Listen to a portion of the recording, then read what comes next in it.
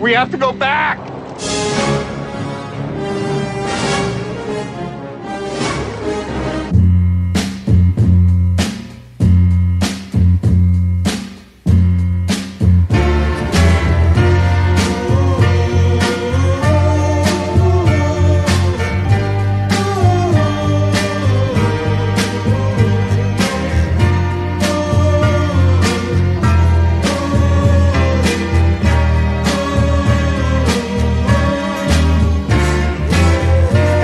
This land of broken dreams, I have visions of many things, but happiness is just an illusion, filled with sadness and confusion.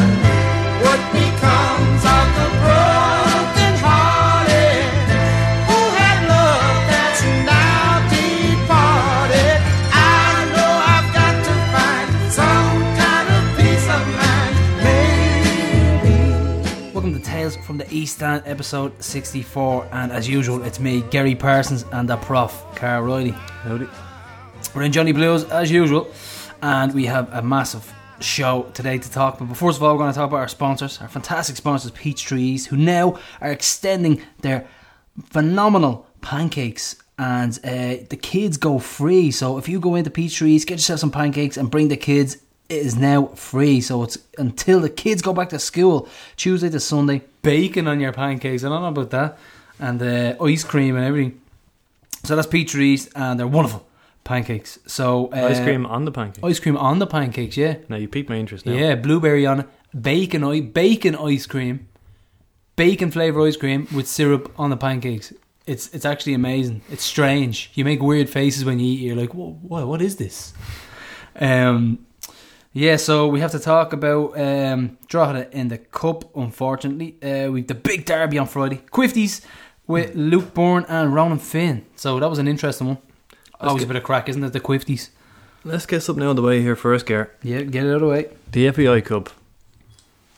It is officially on the list of hatred.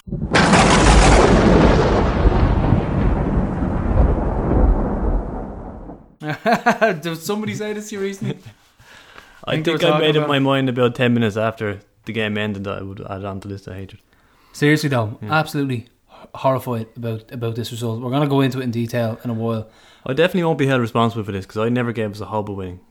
I don't know about you. Brian Kerr apparently thought we'd win the cup. You didn't give us a hope of winning? You kept that No. quiet? No. You were quietly brooding about that one. But we said last year that it's an albatross around our necks, and that's just the way it is. It's just the way it's going to be. Basically, we went out 2 rounds earlier than scheduled. And scheduled. I think the going right said that one. Here, listen, it's just not good enough. Absolutely horrendous. Like I said, we'll go into it in a while. And we're not holding back today, Prof. I don't care.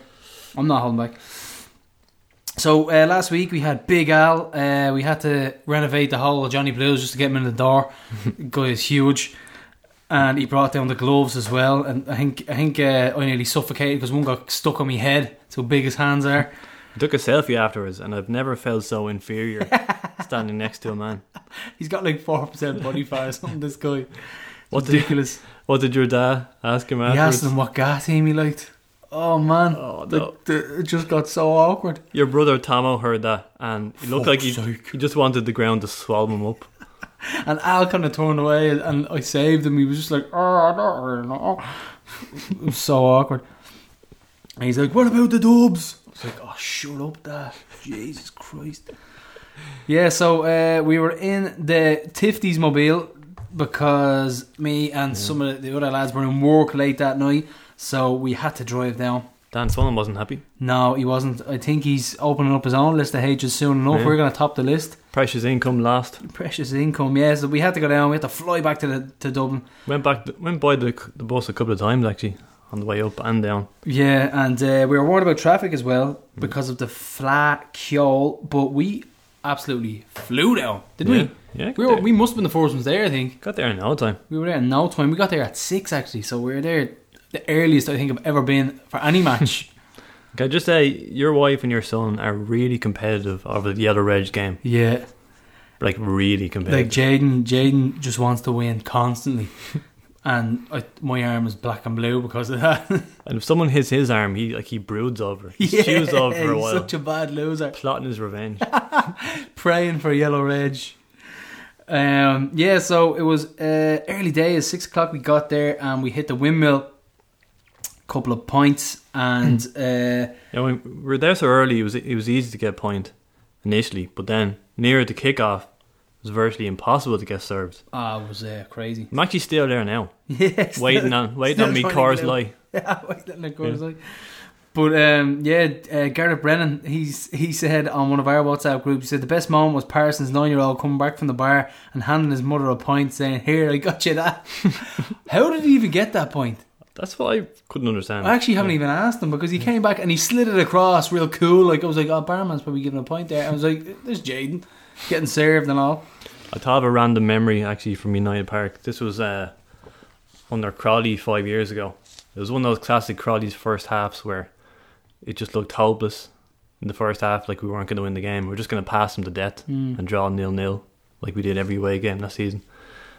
So we're down in Jota, so it was 0-0 at half time, and 3 lads actually left the game and went to the pub and stayed there.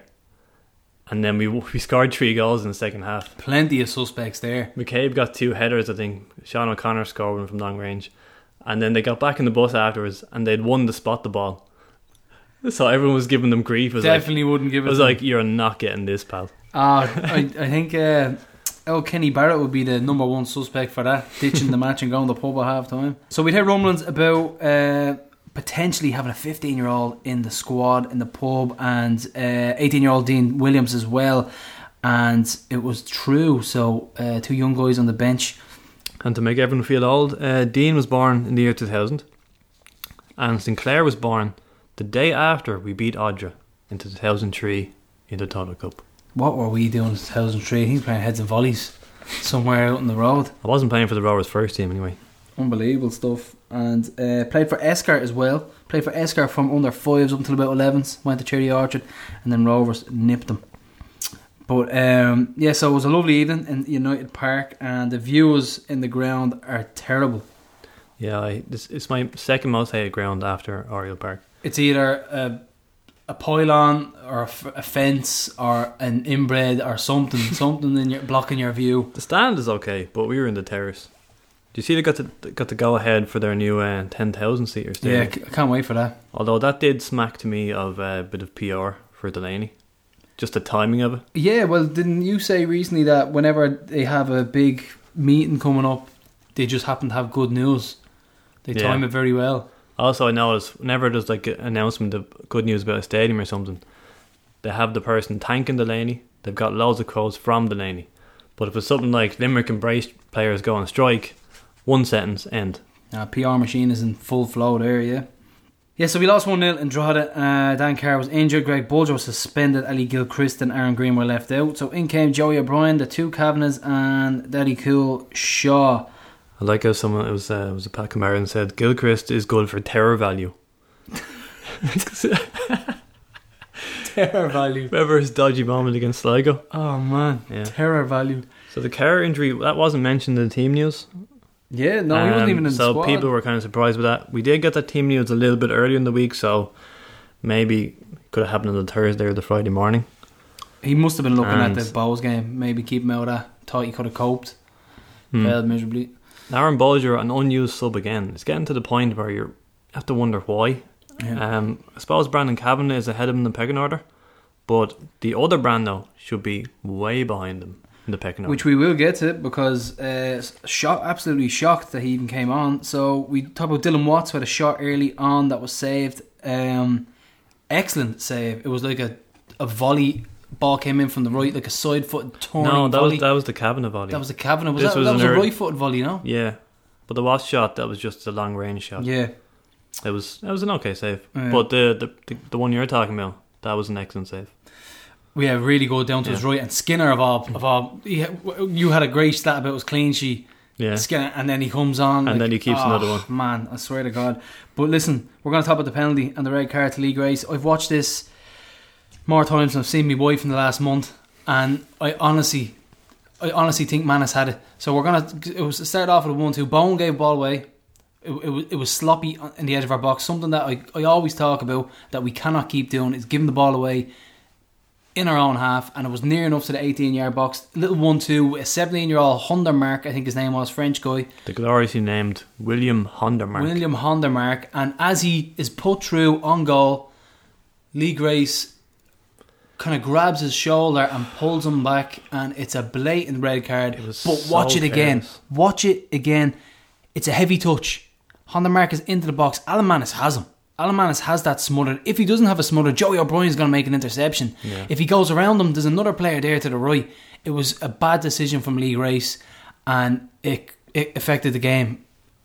It really did affect the game, but it was bad defending from Sam Bowen, bad concentration, and a silly decision from Lee Grace to pull him down in the box, because Joey O'Brien, fair enough, Joey O'Brien mightn't have got to him, but he had very little options left. Hondermark, because Alan Mannis was coming out. Alan Mannis is huge, makes the goal small, made himself big, and at the end of the day, it was a bad decision from Grace, and it ultimately affected the game. I can't believe he did it. It was so careless.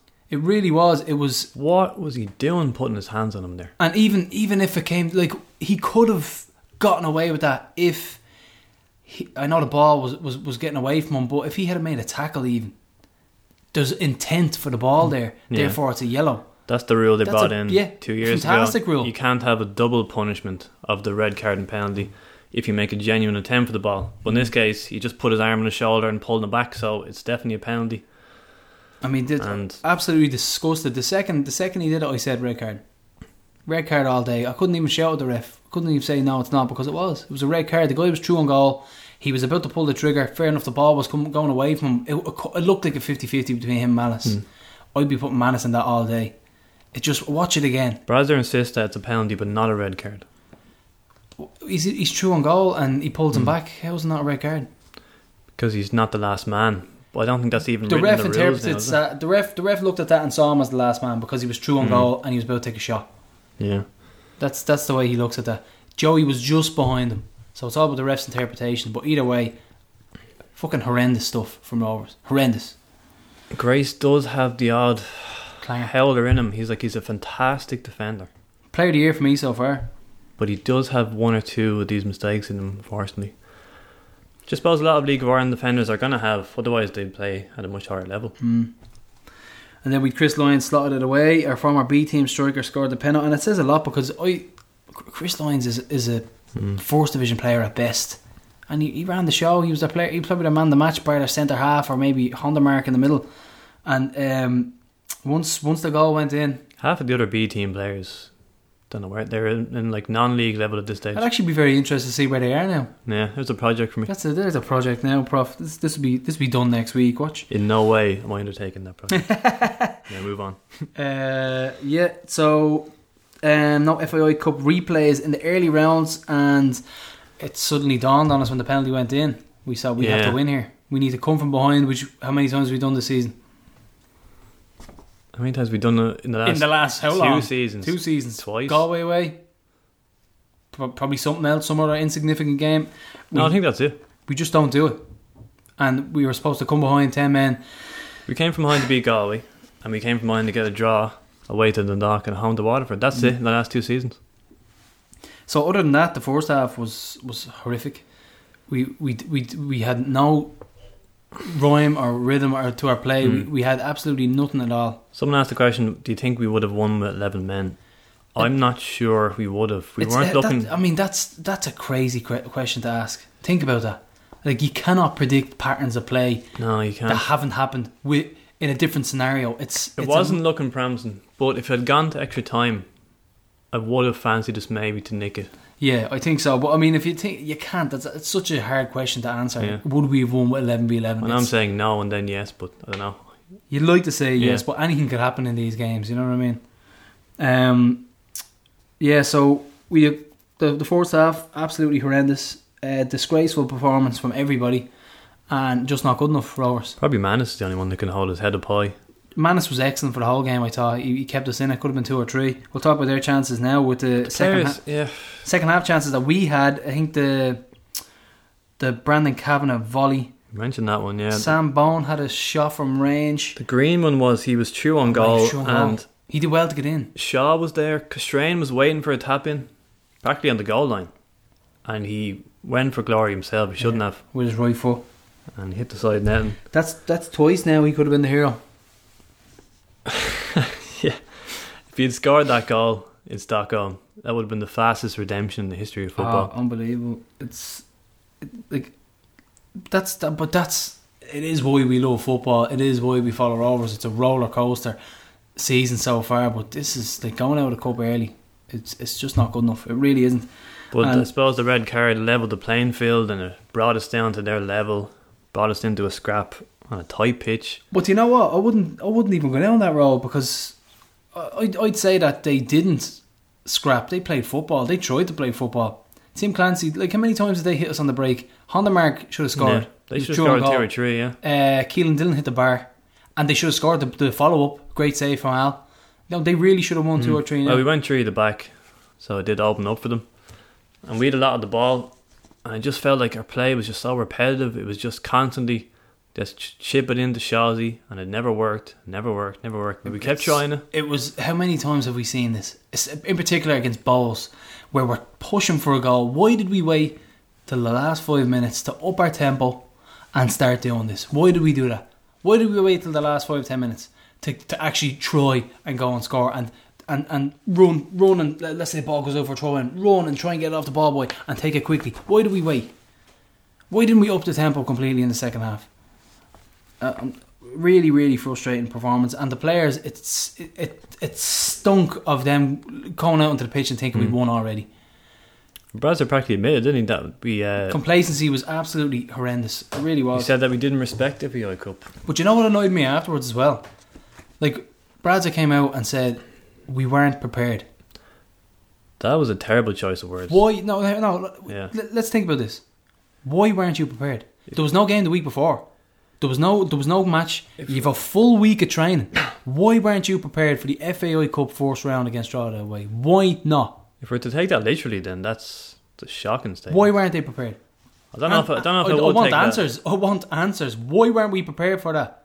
Look at the crowd. How many people went out there? There was over 500 people there, all travelling, all paying money, all taking time off work, all going into work late just to see Rovers. Do they realise that? Do these players realise that we actually, this is a way of life? It's not just a hobby.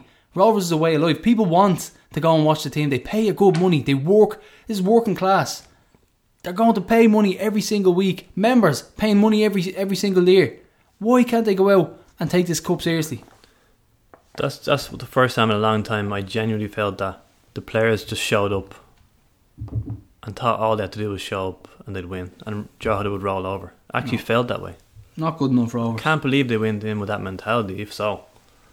And That's what it looked like. Even the old classic, when the final whistle went, fuck off Rovers. That was one guy who shouts that. The old classic. Yeah, so the Drogheda chances you mentioned, yeah, Dylan drilled a shot. Super shot. Buried. All end up. Hit the post. I don't know if Manis got a touch in it. You can't really see No, from I don't think he did. the camera's so far away you can't tell. See how well he got back up? He got straight back up, and then he actually made a great save from the rebound. Lions on the rebound, yeah. So our subs at half time were Green came on, and then later, as we says, Mile came on, and then. But you know what frustrated me as well? Once again, I know we both picked one up front, but in hindsight it's fantastic. But how many times have we gone to Drogheda and hopped off them with 2 up front? Like, what? Maybe we were, I don't know, we brought Sinclair Armstrong on. He's a striker. Brought him on out wide, and there was nothing there. I felt bad for the guy. I don't think he touched the ball until the very end. He got a header. He headed it over. That was his first touch, I The think. poor guy is 15 years of age. He brings him on in the first round of the cup to win it, to actually save the cup. I thought it was a lot of pressure on the kid's shoulders, but I felt like Shawsey was doing his best, just playing up front in that tankless role. Why didn't we just go 2 up top? Dean Williams is on the bench. Dean Williams is the top scorer in the 19s, isn't he? Banging in goals, good finisher in and around the box. Shawsey's going to be knocking balls down. Every ball that went up to Shawsey that he won went to nobody. There's nobody going beyond the lines. There's nobody running around him. Wingers weren't coming in around him looking for flick-ons. If you're going to hoof it up to Shawsey, you need to have people making runs in and around him. You said before the show we should have started with Shawsey and Williams up front, and Actually, yeah, I think I agree When with you that. think about it, he's going to be Yeah. working off all those chances that are going to be hitting off Shawsey. The way Twiggy and Baker used to be. We used to hop off Drogheda for fun up here in this little tight pitch. Like Andy Moyler said, he knew what that pitch was like. He knew the pitch is small. He couldn't run, but he knew how big it was. He knew how small it was, and he knew the dimensions that he could get around easily enough. We didn't play the way we should have on that pitch. It's just we're in the height of it here, Prof. I thought I got this out on me after the game. You were wrong. We were only talking to Al on the podcast 2 days earlier. We were talking to him about penalties. We were talking to him about going up in the last minute What for did I corners. say to you when he went up? This is And it. there we are standing on the touchline. He's facing down a penalty. Sent the wrong way. And then up he goes for a corner. Got nowhere near. Oh, I was there going, this is it. I was This is like, it. make It's it- written in the stars. Make yourself a nuisance, Al. Yeah, that's it. Affect something, but it just didn't happen. So now, the Prof, you've got some stats. Cover your ears, gents. You sure you want to hear this? Yeah, go for it. Well, we're out of both cups, the first division clubs, without scoring a goal. There, that's enough. All right, keep on hooping. See you next week. We may as well just end there. Fuck's sake. First time since 1991-92 that we went out of both FAI Cup and League Cup at the first hurdle. Stats don't lie. Yeah, that year went out the Pats and we didn't get out of the group stage in the League Cup. Even though we didn't concede a goal. Didn't concede a goal in the 3 games and we got knocked out.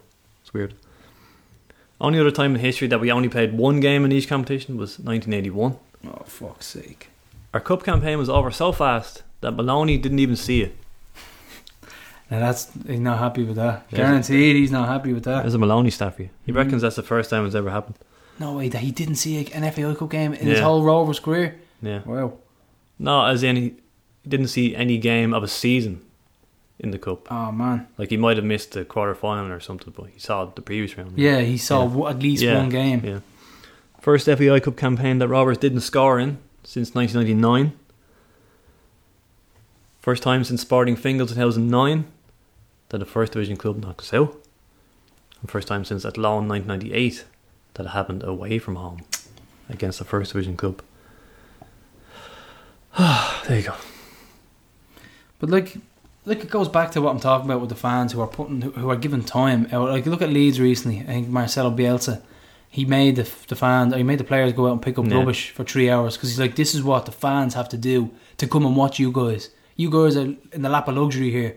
This is what happens for fans who want to come and watch their team. They have to work. They have to get days off. They have to go and get childminders. They have to do these things so they can come and watch you play. There was fans fighting in the ground after the game. There was fans screaming at each other.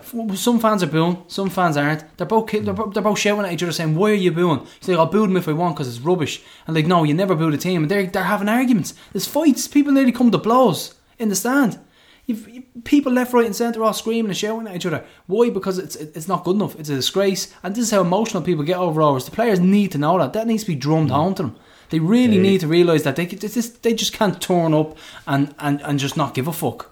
They timidly came over to us and kind of applauded us, and a lot of people actually did applaud, which baffled me, to be honest. I was standing there in disbelief. Yeah. I've never been. It's been a long time since I've been that stunned by a result. Like, do they realise that the fans still own this club? Never mind the loan and things like that. Like Ray Wilson is a fan. The rest of the 400 club are fans. They bought the club.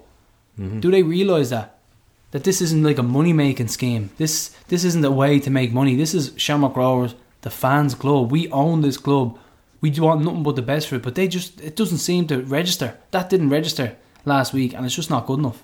I saw Sligo gave some money back apparently. Let them make a donation to Gaza Kids or something like that. Show some sort of remorse. Fair enough, it was 10 men, but it still wasn't good enough. There was no fight. Absolutely no fight in that team at all. And bar Alan Manis maybe. Alan Manis was the only one to come out with a bit of credit. Maybe Pico or Joey. Joey had a bit of fight in him. Made some last ditch tackles. But other than that, there was absolutely no fight. Shawsey endeavoured up front on his own again. Running around like a headless chicken.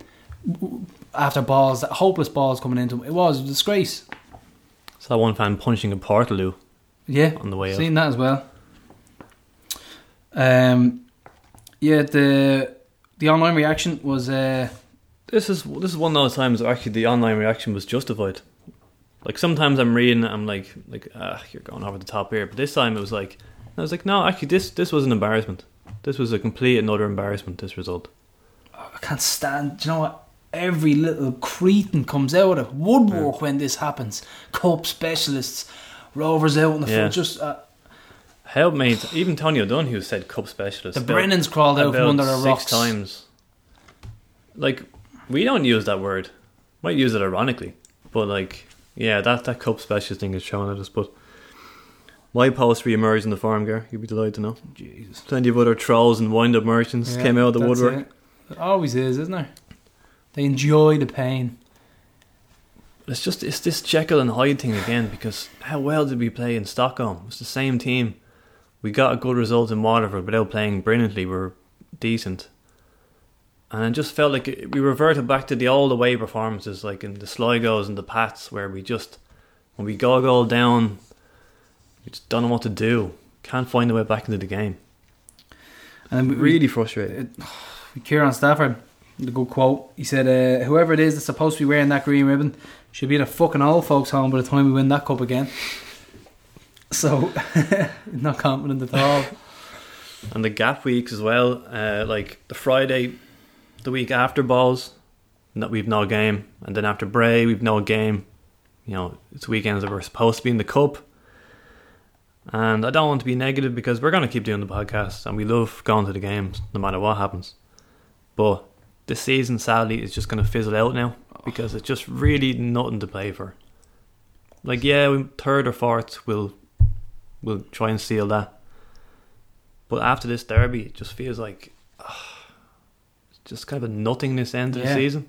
Yeah, and I hate saying that. But that's the way it is, though. I mean, it's on such a good run as well, and then we go to draw it away in the cup. But listen, we'll talk about Bradzer. Sligo away in the last day, though. Sligo away in the last day. We're going to gear up for that. We're going to make this a mass. The rave bus is on. We're going to make it a big one. We played them, I think, a couple of times at the end of the season. Gary Twigg and his gravity-defying volley off his own header off the bar, and we got the game, I think was postponed for like 10 minutes. In the 17th minute, they showed them who the real champs were. That was a great trip. So Bradzer was quoted in the media saying that the players didn't respect the FAI Cup and we didn't prepare right. So the preparation is down to the management. And why didn't they respect the FAI Cup? So make a gesture to the fans, then do something. Like compensate for it. Why didn't you respect the FAI Cup? I think they didn't respect Drogheda. I think they just expected to beat them. What is the reason? There needs to be an explanation. Why didn't you respect them? And why weren't you prepared for the FAI Cup? Why not? It just doesn't. I don't know why. I'm at a loss here. Why weren't they prepared, and why didn't they prepare? Well, you were asking me about the 2-week break, and Bradzer said that's actually a good thing because we had 12 injuries last week. Yeah, exactly. They had no game last week. Did full uninterrupted training sessions where they could work on tactics. How can they not be prepared for this? It's beyond me. It really is. How could we go out there and be complacent like that? After a nice break, uninterrupted training sessions and working on injuries, like you said, 2 weeks off, no games, able to get players back in. How? It's just, it's beyond words. But as we say, if Grace doesn't make that crazy decision, we're not even in this mess. Yeah. Could be talking about a handy 2-0 win. Yeah, but fair enough, we were down to 10 men, but there was no fight. I can understand going out with we went out with a whimper. Did we trouble their goalkeeper? One shot. Just a cabinet volley. Just a cabinet volley. Paul Skinner and goal. That's what frustrated me most of all. How many goals have we put past Paul Skinner? We kept going back to the well. We kept trying to carve them open the same way for 90 minutes. I think that's the definition of insanity.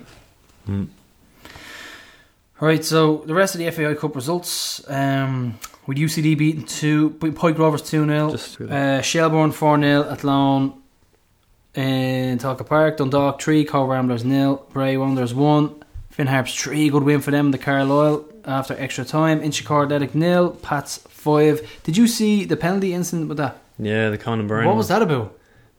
They had 3 different penalties makers. One was going to take it, then he was subbed. That guy was Ian subbed. Turner, wasn't it?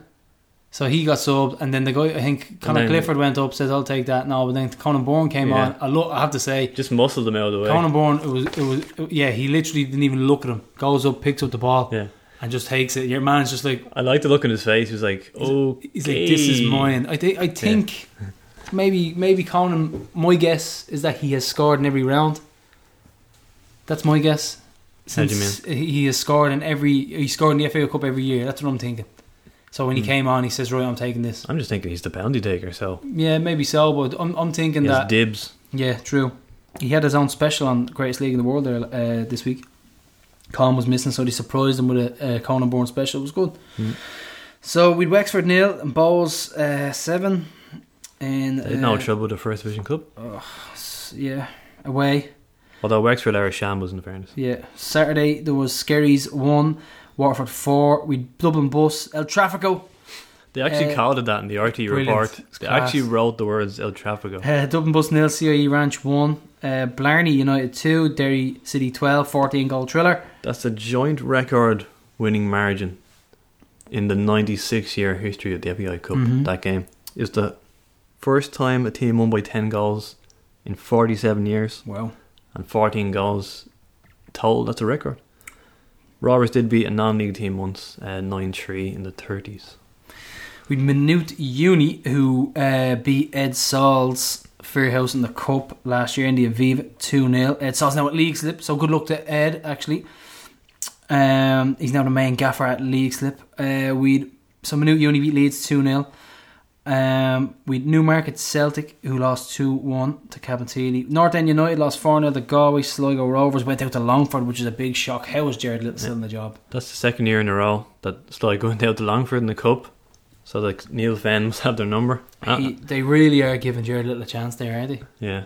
I was watching Soccer Republic for the first time in weeks, actually. You'd think I'd have been watching it when we were in form, and I'd give this horror show a miss. But no, I actually watched this one. And Stephen Alkin was pointing out that Longford beat Sligo again. And he goes, "Can lightning strike again?" And I'm just like... I'm just imagining him butchering all sorts of phrases like, "Fool me once, fool me again." Oh, man. Sorry. On the Sunday, home farm with an absolute cracker from the halfway line. Oh, that was a beaut, wasn't it? Beaut, wasn't it? Just sailed in. 5-1 they were beaten. See, Ollie Cattle's still gone with I them. saw that in the middle of the park. At the age of 42. And we'd Cockhill Celtic losing 2-0 to Limerick. So that was a roundup of the cup results. Shy Cup anyway, don't care about it. Didn't fancy her anyway. And the draw for the next round, Dundalk and Cork avoided each other as always. And Waterford away to Drogheda. St. Pat's got Derry, which I think it's probably a good draw for us if it comes down to it. Because they're probably the most likely contenders outside of the top three to win it. So eliminates one of them. Galway got Bowes. And Galway's Saudi takeover looking in jeopardy now, isn't it? Yeah, it's on the rocks, unfortunately. So hopefully they do push it through, because we do want to see investment in the league. We have congratulations to Gavin Bazunu on winning the League's Player of the Month award for July, and this was greeted with a lot of disdain online. If you've noticed, saying it's a joke for 16-year-old getting it. He only got it because he's 16. I don't think so. I mean, what was it? Four clean sheets in the month, and if you're counting the 2 European games, I think that's what pushed it over. It's a league trophy, but I think they do tend to factor in sort of cup things. I think that's what pushed it over the line from. I think he deserved it as well. It's fantastic performance from young Gavin in the month of July. So congratulations again, young man. You can put it up on the mantelpiece beside your sports day trophies for school. You put the champagne up the mantelpiece and then wait 2 years to drink it. So he said this: "I've been in the first team squad all season and had no idea that the opportunity to play would come along so soon for me. I have been working hard with some injuries and I was brought into the matchday squad. Then next thing, the gaffer, Stephen Bradley, told me I was starting in the team against Bray in June. Things went really well since then. I played 3 more league games before we had Europa League qualifiers, and that was another great experience for me. I'm grateful to everyone who has helped me and to everyone who continues to help me at the club, my teammates, all the staff, the fans, my family and friends. Rovers is everything to me, and I just want to keep working hard, do my leaving cert next year and be the best footballer I can be." I tell you, he has a way with words for a 16-year-old who could normally come across as quite coy and shy. That was fantastic words from Gavin. And Rovers is everything to me. That needs to be emblazoned across a billboard. Think about it. How long is he there though? Like since the under 9s? Since he's 10, I think. But think what this comes back to, right? It comes back to Rovers in the community. He's a Tala lad, as far as I know. Played for Fairhouse Carmel, so I think he's a Tala lad. He said Rovers is everything to me. That needs to be everywhere. Like, I mean, we don't do enough in the community. I've been harping on about this for weeks. We don't have enough. Like, if you went through Tala, you wouldn't know Rovers played there if you didn't go by the stadium. Put it that way. You'd no idea, because there's nothing around Tala that tell you that Rovers are playing or that Rovers exist in the community. We need to have him all over the place. Like one of those pictures that Declan does with Gavin Bazunu was saying Rovers is everything in quote marks. That's what you need all over the place. Put it in his home, put it in his area, put a little billboard, something. I'm just clutching at straws here, but the fact that a 16-year-old goalkeeper has one player of the month and has came out and said Rovers is everything to me, we need to latch on to that, and kids will be fascinated with that. That's one thing that really excites me. Not just obviously like our 15s are doing well, our 17s are doing well. Not just the talent of the players and getting to see them play in the first team in 4 or 5 years or whatever, but they'll have such an attachment to the club by then. Like, maybe the cream of the crop will move on to England or whatever, but the ones that do stay, they'll have been with the club so long, they'll love it here. Yeah, and they'll be going to games, they'll be fans. It won't be as if they'll be brought by a parent or something like that. They'll be embedded in the culture that is and will be Rovers for the next couple of years because of the Roadstone project. And I just really think that's what we need to promote, is Gavin Bazunu all over Tala. Rovers is everything to me. That quote is fantastic, absolutely fantastic. So next up, our away league game versus Dundalk has been rescheduled for Tuesday, August 28 with kick-off at 7:45 at Oriel Park. So that is our next game after Bowls. 10 days after. Yeah, we knew it would be a nasty midweek game, didn't we? Stinker of a Tuesday, but we'll be there, don't you worry, and we'll be cheering on the hoops. And will you be there on a Tuesday? Yeah, I can't tell you why. I cannot disclose that information, but I have struck a deal. And can I have the same deal? Shh. Right, so Rovers taking part in Kilnaman's 40 year celebration. So next week with a game at the 18th, Saturday, 12 PM in Ned Kelly Park, featuring a Rovers 11. So that should be a bit of crack. And who would you like to see there, Prof? I say it might be Derek Tracy. Yeah. The much debated Mark Kenny at the moment as well. Get the Kenny Cousins combo going again. Yeah, he's been Tony O'Dowd goal. Topic of discussion lately, Beach Boy, hasn't he? Yeah. About what he's been liking on Twitter. He's been liking every negative Rovers post. He's been liking every positive Rovers post. We don't know which side of the fence he's on. Graham Burke scored his first goal for Preston the other night, and he also got an assist as well, and man of the match. Yep, sorry. So fantastic start for Burke, and he was. He doesn't even do tap ins. Did you ever notice that? He rounded somebody. Yeah. The tap in was on. He buried it in the top corner. Yeah, just doesn't like doing it. He doesn't do anything. Remember we said it to him, Roseone. I was like, "Could you not score a bleeding tap in?" Yeah, that's the first thing you said to him. He was like, no, not even in the vicinity to score tap ins. So in the Europa League, we Cork losing 2-0 at home to Rosenborg in the first leg, and they never really looked like scoring. I think they had a little chance at the end. Could have been flicked in from a free kick, but other than that, they were well beaten. We forgot to mention last week, good win for all the friends Progress Niederkorn against Honved, who are also former opponents of Rovers in the 80s. So they beat Rangers last season, and they got through a couple of rounds this season. So Luxembourg side seems to be improving, don't they? What are the Luxembourgans doing? Is that how we say it? What are they eating over there? Our 19s, the Roadstone Project. The 19s, they beat Bray 1-0 in Tala with a Richie English screamer, if I am right. 30-yard wonder strike. Whopper, was it? Did you see it? No, I didn't see it. It was a whopper. Let's get Gareth's. Right, we're going to get an on-air live reaction from this. Surely it couldn't be Rolando Banya's wonder strike with the Shawsy swivel, as we call it. I don't know if I necessarily want to compare them. I just think this is an absolute beaut, this goal. He's kind of been flying under the radar recently, Richie English. He was touted as the next big thing. Hopefully he's still plugging away in the 19s and playing well. So the Prof is just getting this up and are going to watch this live. Richie English. Gary's now watching the video. Okay, so Richie English is throwing on the right, on the left. Richie, it's picked up in the half. I don't know who these players are, but he sings it. Oh, posted it. Do you know what? That was very Milada Boleslav-esque from Borky. I'm going to watch that again. That was an absolute peach. The way that went into the net, it was It was unstoppable. It was like Borky What? against Mad. So we're watching it again. Absolute screamer. Takes one touch on his right foot and hammers it in from 40 yards. See you later. You're adding 10 yards to it now, but yeah, it was very good.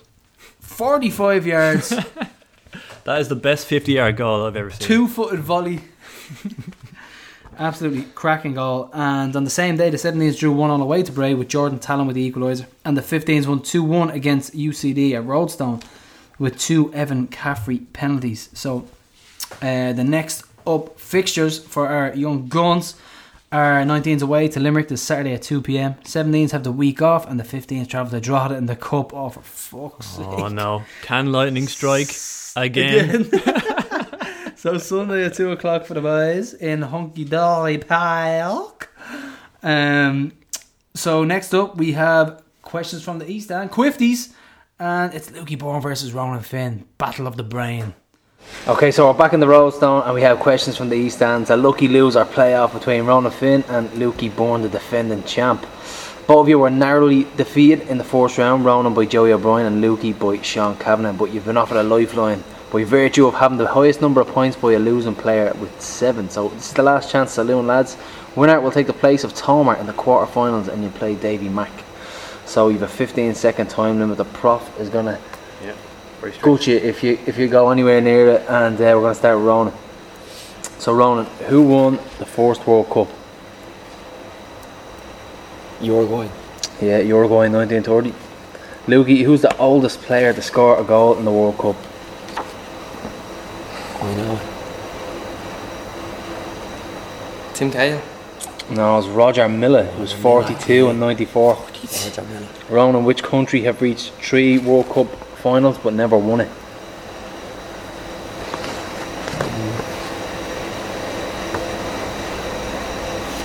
What's my time? 6 seconds. Don't know, Peru. Holland. Terrible guess, by the way. So it's a South American name I was thinking. Lukey, which country have played in 3 World Cups and made it out made it out of group every time? So which country have played in 3 World Cups and made it out of group every time? Republic of Ireland. Yep, that's it. Good show. Yeah, I thought you might get that right. And what Belgian club would Rovers have faced after Akranis in the 2012 Champions League?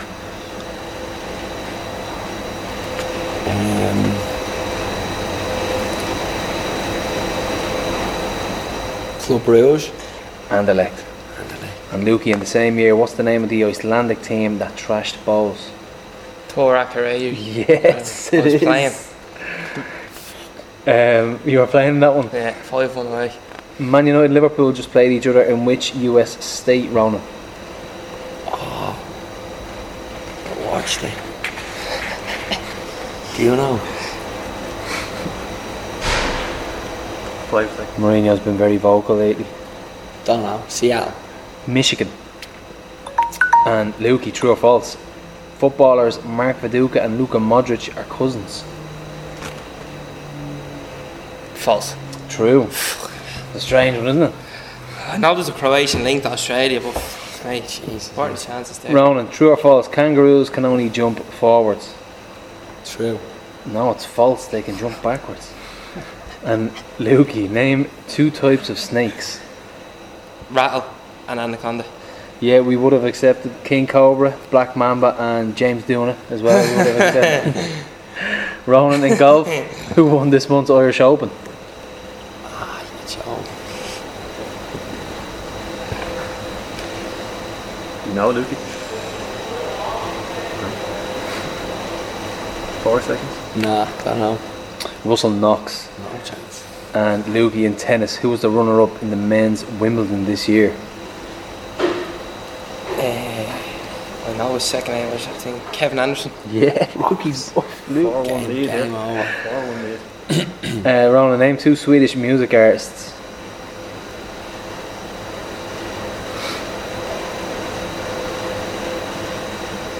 I'm getting the shorts right. Fuck knows. Don't know. ABBA, the Cardigans, Swedish House Mafia, the most obvious one. Yeah. They actually are Swedish, I think, are they? That's what I mean. Yeah. Lukey, what is the currency in Sweden?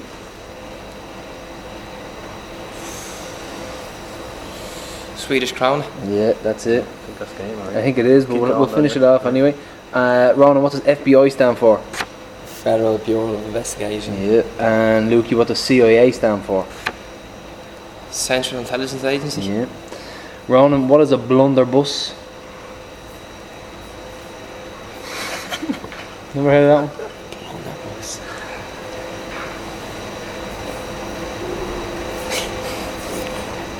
Don't know. It's an old gun. Did you know that one, Lukey? Nah. And Lukey, who is the Roman god of the seas? Ulysses. No, Neptune. And according to the Old English proverb, what is in the eye of the beholder?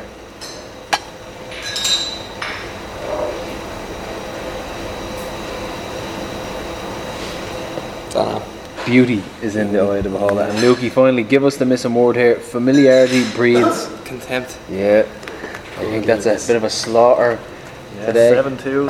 7-2. And Lukey is through to the next round to play Davy Mac. Didn't play well tonight.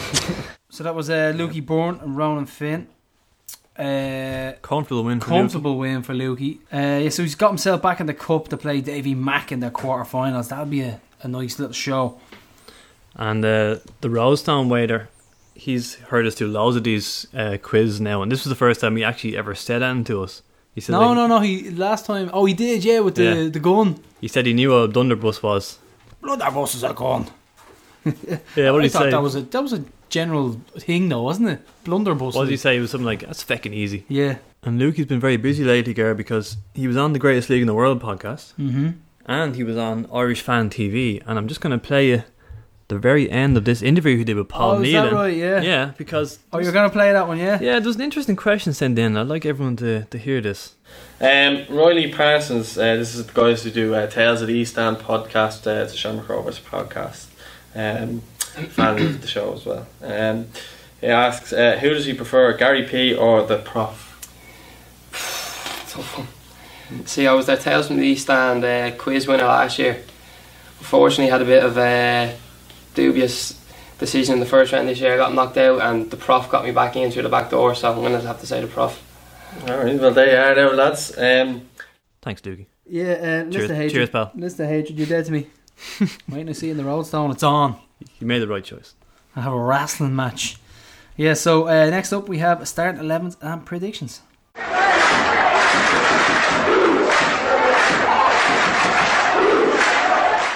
So do you know what? Fuck this, we're going for leather. Hell for leather on this one. I'm going to go 4-4-2. I'm going to take it to the Orcs. And The Orcs from Mordor. The Orcs from Mordor. And yeah, no, really, Manus in goal. Sean Kavanagh left full. I'm going to go with Ethan Boyle right full. I'm going to presume he's fit. I think they might have been holding him off to fit him into this. Joey O'Brien and Grace is obviously suspended for this, isn't he? Yep. So Pico centre half. I'm going to have... Davy Mack is out for 6 or 7 weeks. Yeah. Luke Burns out for 1 or 2. So we've an injury in the middle. I'm going to have... I saw training at Tala yesterday, and both Carr and Boyle were still hobbling around a bit. So there'll be doubts. I'm going to have Ronan Finn and Dylan Watts in the middle of the park. I'm going to play up front Shawsey and Danny Carr. And who else? I'm going to struggle with my wingers here, Prof. I'm going to play Joel Coustron and let him redeem himself after a poor game in Drogheda. And I'll let you pick. Let me think about my left winger. And I'll let you pick. And for once, I've actually written out my team instead of humming and hawing. Okay. So I'm going Manus, Cavo, Lopez, O'Brien, Bowen, right back, Castrain, Watts, Bolger, Major, and Moyner, Finn, and Shaw. Oh, nice. Yeah, I'm still struggling with my left winger. You had a decent left peg in your, Prof. I think you'd have more passion than these guys had last week. So What are you talking about? I had no left foot. So yeah, that's the way we're going to walk out. Oh, do you know what? I think I'm going to go 3-2. I'm going to say high scoring game, loads of mistakes, and a red card. Don't know for who, but a red card.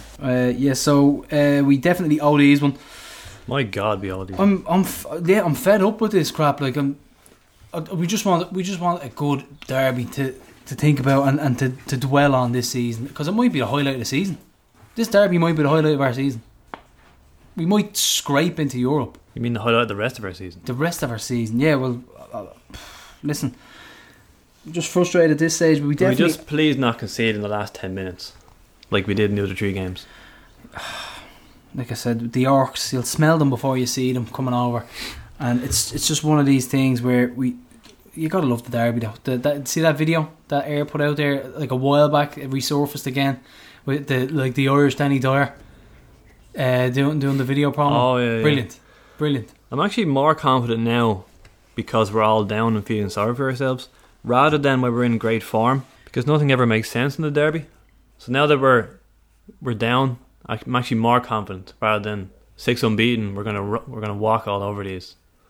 But either way, I dread the derbies. I dread 8 games this season. I love it though. I love the dread. I love the feeling on a Monday where you know it's derby week, and then it intensifies as the days go on. And Tuesday you start thinking about it. You start taking your starting 11. On the Wednesday you start wondering how many fans they're going to bring along. On the Thursday you're thinking how many we're going to bring. On the Friday you're just fucking buzzing for it, and you just can't wait because the derby is a couple of hours away. You start drinking at home, and then you end up drunk and you can't go to the game. And no, that's just me. But no, but I joke. But either way, it's just a buzz of derby week. All that, but I'm still dreading it. The build up to it, and I just can't wait. We're like masochists. We just love the pain.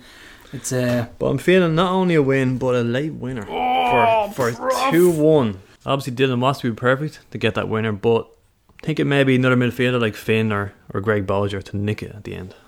Yeah, a nice long ball in, very Twig-esque in the first derby, and I could go in off someone's Mickey. I don't care once it goes in. What's your prediction? More importantly, will Tommy Kelly be let into this game? It's I don't know. It's 4-6 for now. I think it's odds are against them. Yeah. So, Prof, give us some derby stats. Well, obviously, Bows are looking to go unbeaten against us in the whole season. They've done that a couple of times before in the Tala era, so hopefully not a third. They've got 18 goals in the last 4 games. Yeah, all against inferior opposition, but then again, we couldn't score against Drogheda away, could we? And our league run without conceding is obviously still going, 6 games. So Manor still hasn't conceded a league goal in 7 years. That's amazing. fair play to him.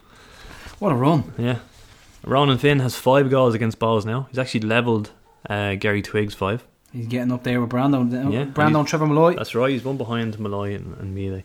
And Finner is set to become our highest appearance maker since Tala, 242 games. Congrats, Finner. Congrats. So Market would have got here first goal scorer. There you go. Know your football. And in goals since 2009, it's Twig 88, McCabe 59, Finn 44. 59 goals for Rovers, Gary McCabe. Yep. That's some record. Really is. So we'll move on. And the Bows chairman, Matt Devaney, tweeted, our under 19s, 17s and 15s all won 6-0 this weekend. Remarkable stuff. The fact they've done this without 6am training starts and without high profile ex-internationals running the muck on the sidelines make it all the more impressive. So once again, Bows cannot have any sort of success without referring to the Rovers, and it's such a small time mentality for a small time club who just can't seem to live without Rovers. Aren't we top of all those leagues? I certainly think I do. Yeah, we are. Mm-hmm. But listen, we've got ex-internationals running them up on the sidelines. He got slaughtered on Twitter, didn't he? Hammered. Not one response. just turn the phone off, put it in the pocket. But no, it's a small time mentality, and I don't expect much more from the club. You know, considering their history and what's going on currently at the moment with certain underage teams and certain underage managers. We're not saying anything, but everybody knows the truth. And look at the former employees that they have who are now at Waterford. It's just it's a sign of the type of club that they are. So as bad as that was, a couple of weeks ago, Sean Long posted something on Rovers Chat, and I can't believe he actually went to this. I can understand it. No, he could have been in that neck of the woods anyway. Yeah. But here's what he said. Yesterday I attended a question and answers talk titled "How Bohemians Became the People Club" at Beach Yard. Going into this talk, I wasn't too sure what to expect. I was hoping it was the audience that was allowed to ask the question, but this wasn't the case. And more than likely better off that it wasn't the case. With a small crowd of 100 or so, there was plenty of Bows members, along with fans, few players I spotted, and the ex-Bohemians president, as he was described. They talked a bit about how Bohs tried to advertise their club by bringing in different food and drink companies, playing football in Mountjoy, calling a craft beer after themselves and putting in all the local clubs. Then they talked a bit about moving in with Shelburne and getting a new stadium. They said, and I quote, "Tata Stadium might be nice now, but it's a soulless stadium with no character." They'd done more talking about Shamrock Rovers for the hour than they did about themselves. Then the last question they asked was, "What is your Bohemian's dream?" And the response he got was, "To beat Rovers in the cup final." As they all chanted, "We are Bohs and we all hate hoop scum." But we all know who are Dublin's green and white. That's it. And no poetry readings apparently. No crusty poetry readings about No. LSD. But PJ Gallagher was there, and he said he's only supporting them since March because he's a GAA man. Probably one of the most unfunniest people I've ever come across in my life. Him and that other fucking idiot, Eric Lawler, whatever his name is. Don't bring up Lauder. Two unfunny men. But some of the replies were funny. With Lee Barmall, the ever quotable Barney. He said they've done a great job marketing the club, to be fair. Bohs crowds have been respectable the last couple of years, while their first team have been awful. But Shamrock Rovers are what make the club tick. Without the rivalry, they've nothing, and they're all programmed to put our club down at every opportunity, whether it's our team, our stadium, our fans, our firm, our academy, or any other aspect of the club. No Bohs fan has anything good to say about our football club. It's called an inferiority complex. Fuck them, forever in our shadow. And Chef Ray has said one of their board members, marketing bloke, was on Con Murphy's podcast recently, referencing possible and current techniques to entice new fans and customers to the League of Ireland. The only time he mentioned Tala Stadium was to remind everybody of its soulless nature. This is a problem throughout the League of Ireland, where petty fan rivalries can't be put aside when discussing the greater good by people who, rather than begrudgingly congratulate the rival, will have a go by deducing what a trip to Dalymount will give a neutral a better experience than e.g. Tallaght Stadium because Johnny Giles used to play there. I've said it for years, most Bohs fans hate us more than they love Bohs. Another one from Barney, I like this. Rumour has it the locals rob their vegetables from the old tramway end.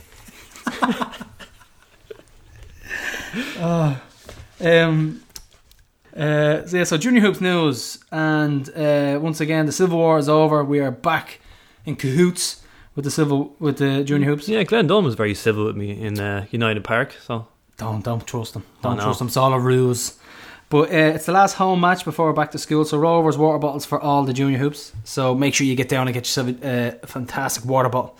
We're also introducing the mailbox. Kids can post questions or whatever they want to the players. A sheet has been mailed out. The mailbox is a fine affair donated by everybody's favourite semi-state body. We wouldn't know anything about that. Which is code for Glenn Dunn and a legion of 12-year-olds got a Kango hammer and ripped one out of the ground at 2 o'clock in the morning somewhere in Dublin 18. I saw Paul actually lugging in this mailbox into Tallaght on Tuesday morning. They're the ones we have in the job where you can recommend something in the job. So that's that. And also best luck to everyone getting their exam results on Wednesday, including obviously the Leaving Cert. So that includes Aaron Bolger, Dean Dillon and Conor Foley. Excellent stuff. Yes, I just mentioned Conor Foley and Aaron Bolger in the same breath. It's come a long way, that young man. But I was saying young Conor, I said we don't have to judge anyone on what their points are. Rovers fans don't get judged on what their points are in the Leaving Cert. They get judged on how many cans they drink accumulated over the course of a season on the Gary Twig bus. So young Conor's going to be a doctor. Bonus points for giving people cans as well. Yeah, true. That's extra 2 points per can given to someone on the bus. So good luck to everybody. And on display in the 1899 suite is a selection of Rovers vs Bohs match programmes and fanzines from bygone days. And there'll be you have copies of League of Ireland book One Team, One Dream, one Friday night on sale, 1899 suite on Friday, with author Brian Kennedy available to sign the book again. So we only have 8 badges left before Sligo. Still have 8 badges left. Last chance at the Bohs games, the last chance we will bring them to the ground. So if you don't get them, you'll never get them after this. Last chance. Collector's edition. Okay, so we have some good news regarding our flags in Tallaght. We've clearance from the council and the builder to cover the new stand Rovers flags for Friday. So these will need to be at Tallaght by lunchtime on Friday. So just drop them into the shop and they will be cable tied to the scaffolding on the stand by a council official and returned post-match. So have a look at the pictures, and this can be a wall of Rovers flags. It's going to look fantastic. You can find it on the Rovers chat. Mark Lynch posted it up. And post below if you want to put your flag on display in the Rovers chat, and it's going to be a cracker. So make sure you get it up, and we'll have a big display. And what else have we got? We also have some brand new women's polos available, and we have pin badges from the DJ in the 1899 as well. So some fantastic new stuff going on at Rovers. So don't forget your flags before lunchtime on Friday. And we're very, very excited to announce our League of Ireland LOI Curious bit, which is coming up. So we are introducing new fans to the League of Ireland. So we have a lapsed Rovers fan who used to go in Milltown, and he's been to Tala once or twice, and we're going to get his words and see why he stopped going, and get his interview beforehand and see how he feels about the derby. And then we have a funnily enough, an AC Milan fan. He's Irish though. An Irish AC Milan fan who has, I think he's been to 1 or 2 games, the odd game, so we're going to get his view on why he never gave Irish football a chance. And we're currently looking for a bar stooler as well. Maybe a Premier League bar stooler. Premier League bar stooler. But even if we just have those two, it'll be a good It'll segment. be brilliant, but it's all about getting new fans into the stadium. And we will also have a new section called the Members Corner, and we are going to interview a member each week and trying to promote all the fantastic benefits that it is being a member, and you're owner of the club eventually. So we are definitely trying to promote membership, and it's going to be a fantastic new segment, so we're looking forward to that. Our next show is Monthly Madness. We're going to speed this one up because probs don't work at 1 o'clock. And it's going to be a James Cook and Mick Bourne. And what's special about this one? Well, what's special about this one is, Gareth, we're hitting the road. It's not going to be in Johnny Blue's bar. Tiffany's Road Show. It's going to be held at the famous Glenmalure Inn, James's Man Cave. Craft beer orgy. Yeah, finally get to see it for ourselves. Cannot wait for this one. So the fridge will be stocked, and of course we'll be bringing the beers from Penny Hill Carryout. So we'll have some lovely beers for James. And Sean, of course, I'm sure he'll join in a bit of crack with some Cuban cigars and some Guinness and some crafty beers. Yeah, looking forward to meeting Mick Byrne now. 80s legend. So and 90s legend. Definitely interested. Cannot wait for that one. It should be the crack. Hope there's no curfew, Jamesy. But yeah, so that is it for this week, and that'll be posted on Tuesday morning. Friday's game is on Air Sport, but fuck them. Get to the game, block M. Section 4, get yourself in with the Ultras. Keep on hooping, folks. See ya.